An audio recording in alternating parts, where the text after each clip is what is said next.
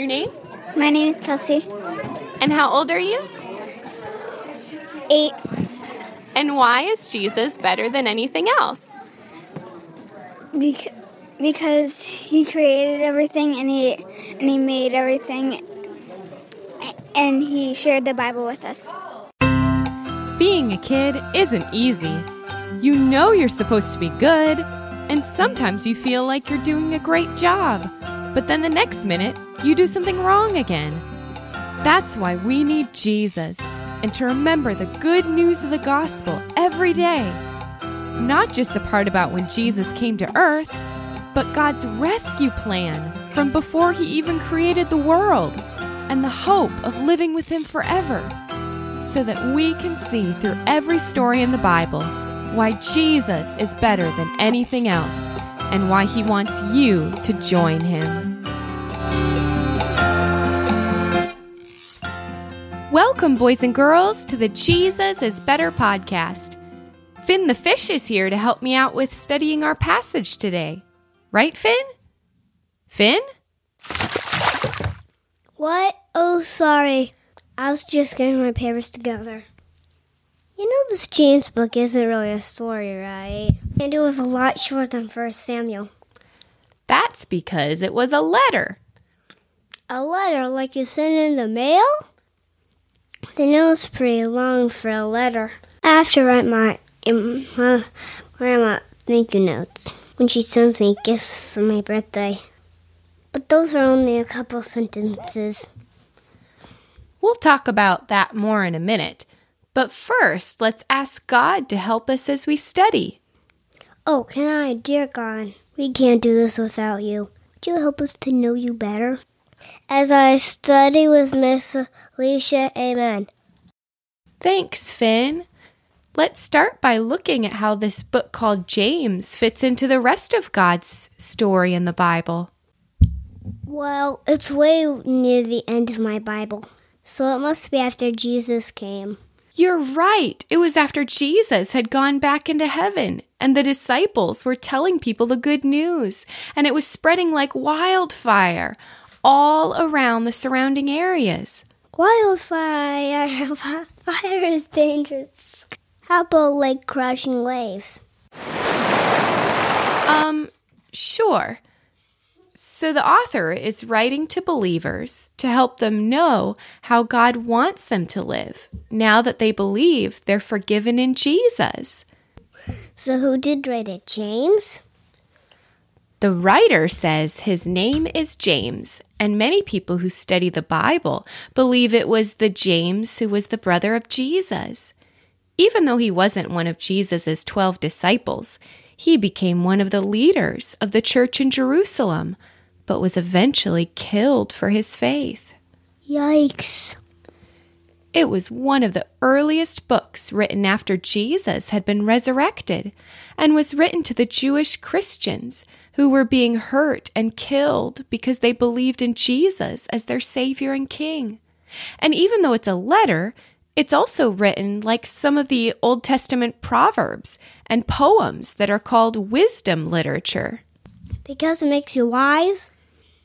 Hey, James used the word wisdom right near the beginning of his letter. Yep, he wrote it to show the believers how to live godly lives in the work they do each day, and how their faith in Jesus affects all that they do. Can I use my papers now? My mom printed out a book of James on the NRV, but let me listen to the ESV and NIV audio on her phone before I went to bed because that's what she had. Wow, so I bet you have a pretty good idea what kinds of things James says in his letter. Can you tell me what you remember? Sure, he talked about having troubles and temptations. But I still don't get why we're supposed to be glad about it. That's a good place to put a question mark, Finn. What else? Well, he told them not to just listen to God's word and walk away, but to do the stuff Jesus told them to. And to do that stuff and be nice to people, and others can know that they have faith. and not to fight and do whatever they feel like doing. And there's just stuff about prayer at the end. Great, Finn. You mentioned the word wisdom. Were there any other words you noticed a lot? He sure says don't a bunch. I wonder if his mom told him don't a lot when he was a kid. I'm sure the kids listening hear their moms and dads say don't a lot too. But we'll talk about why that isn't such a bad thing when James does it. Were there any words you weren't sure about? Oh, my mom and I did that already. I wasn't sure what beliefs were, so we looked it up on dictionary.com. And it said it was like having confidence, or faith, or trust, or a conviction. You mean conviction? Oh yeah, it was like being convinced of something. Great! You're already moving into figuring out what things mean now that you know what the letter says. Let's get back to your questions about all those don'ts and having joy in the hard things. That was so confusing. Well, James probably knew a lot about what Jesus taught when he was on earth and about his Sermon on the Mount. So since James was talking to the new Jewish believers, he probably wanted to remind them of stuff Jesus had said. Like being kind to people who are mean and stuff? Right. And maybe we should think about why James would say those things to believers who are being hurt and killed for following Jesus. You mean like since they were being hurt, they were supposed to remember that even though Jesus was with them, like in his body, his spirit was supposed to help them? And what would happen if they were killed? Well, they would get to be with Jesus again, even though all their friends and family would be very sad. But I guess they would be together again after they died too. Once I had a little pet plankton, and I kept it in a little box, but forgot to feed it and it died. And maybe she was so sad it was my fault. Well, then when Harold did the same to his pet plankton, I knew how sad he felt and just sat for him for a while.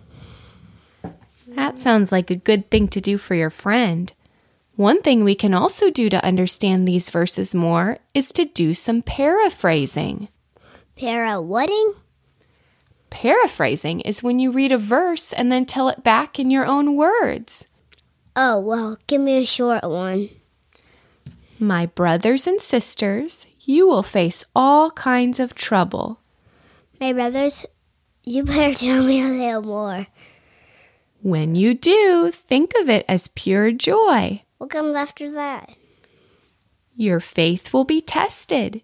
You know that when this happens, it will produce in you the strength to continue. And you must allow this strength to finish its work. Then you will be all you should be. You will have everything you need. Oh, okay. So he's saying, guys, bad things are going to happen. When it does, it's a joyful thing. You'll see if you believe what you said you did. And we'll be able to keep going in God's strength. He is working to make you look like you're supposed to be. Like that? Super, Finn. Super Finn. Maybe that should be my superhero name. Anyway, as I've studied this letter, I think James is saying that there is joy in being with Jesus right now through any bad thing, and that he's making us mature or growing us up in his strength, and that the best is still coming. So are all those don'ts supposed to mature us too? That's a great thought. Since God made us in his image, he loves helping us to look like him. And James's letter shows us what that looks like when we read his word and then spend time with other people. He cares about orphans and widows, rich and poor people, and even fish. Even Croak the toadfish. He always tries to tie up Harold's tentacles. And he always pushing me through narrow places in the coral reef so I might get stuck. Even Croak. And as you pray for him and talk with your parents so that they know what's going on, God can give you a heart of compassion, even if you still don't enjoy being around him. Well, what about Slim? He's a COS in my class, but it's really hard to be friends with him. Why's that? Well, he's really slow, so we're always having to wait for him. And he always talks so much that he takes up all the talking space. And if you want to hear what he has to say, it's really slow next to him. He does love Jesus, though. Sometimes the stuff he talks about is pretty interesting, and he doesn't even have any brothers or sisters, so it probably gets kind of lonely sometimes. That makes me think of what James says in his letter in chapter 2 about how we aren't supposed to treat some people better than others. Maybe you could ask God for wisdom to show you how to include Slim in your games, and then your classmates could know how to as well. Maybe, but I wish that being kind was easier. Me too. But I think James was reminding the hurting believers back then and us today that even when we go through hard times, we can always remember that there's a crown of life ahead that we'll get to wear with Jesus every day, forever and always. And then it won't be hard to be kind ever again because we'll be like him. And as the Spirit helps us talk with God through prayer now, he helps us to be kind, and we get to have a taste of what our relationships will be like forever. Is it time to draw a picture now? I've got red, green, purple, and yellow and blue colored pencils. Yes, let's pray. Thank you, Lord, for all you've shown us so far as we've studied this letter. What else do you want to show us about your heart? What encouragement do you have for us? How do you want us to respond?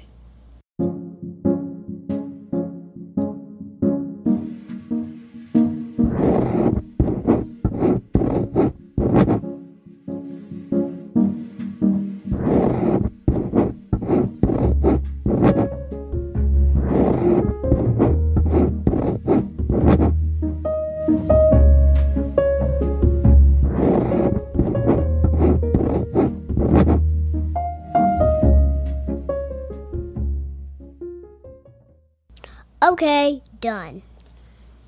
Can you tell the boys and girls what you drew? It's a picture of Maya and Harold and Betsy the butterfly fish. She's saying mean things about Croak. And I'm telling her that Jesus loves Croak, even though he's so mean. Slim is swimming toward us, and rather than swimming away so he can't catch up, we swim toward him. We're laughing, not at him, but because he always starts telling us a story before he gets close enough so we can hear him. And we always have to tell him to start over. He doesn't mind because he likes to talk. That's great, Finn. I'm sure the boys and girls face some of those same things with their friends at school or siblings at home. I mean, they have friends that swim slowly, too? Something like that. Wait, I forgot to show you something in my picture. Yeah. What are those rays of sunlight shining on Croak? It's God's love. His light is shining on Croak. Even Croak doesn't know it. And his light is swimming this yellow path that we get to swim along until all the hard things are finished. He's very kind to give his love to us, isn't he? I agree, Finn. Can I pray for the boys and girls who might need to remember some of those things too?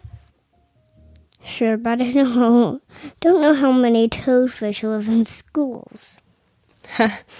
Father, thank you for the times that you've shown our friends listening your heart for the kids in their class who are unkind or just not very fun to be around.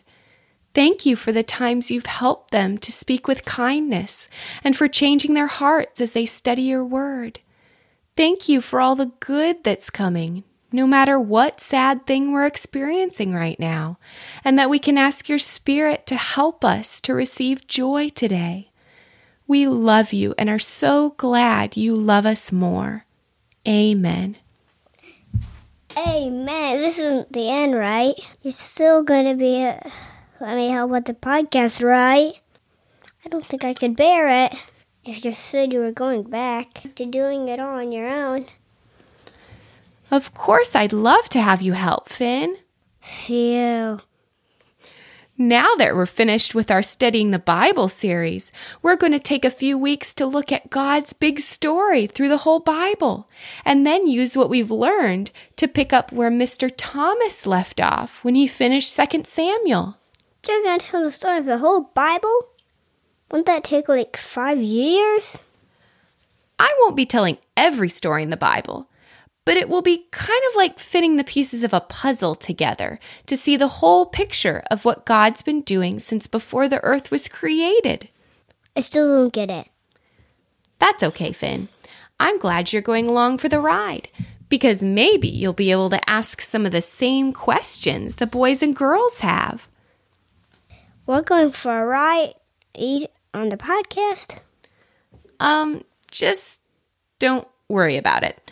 I'll be with you the whole time.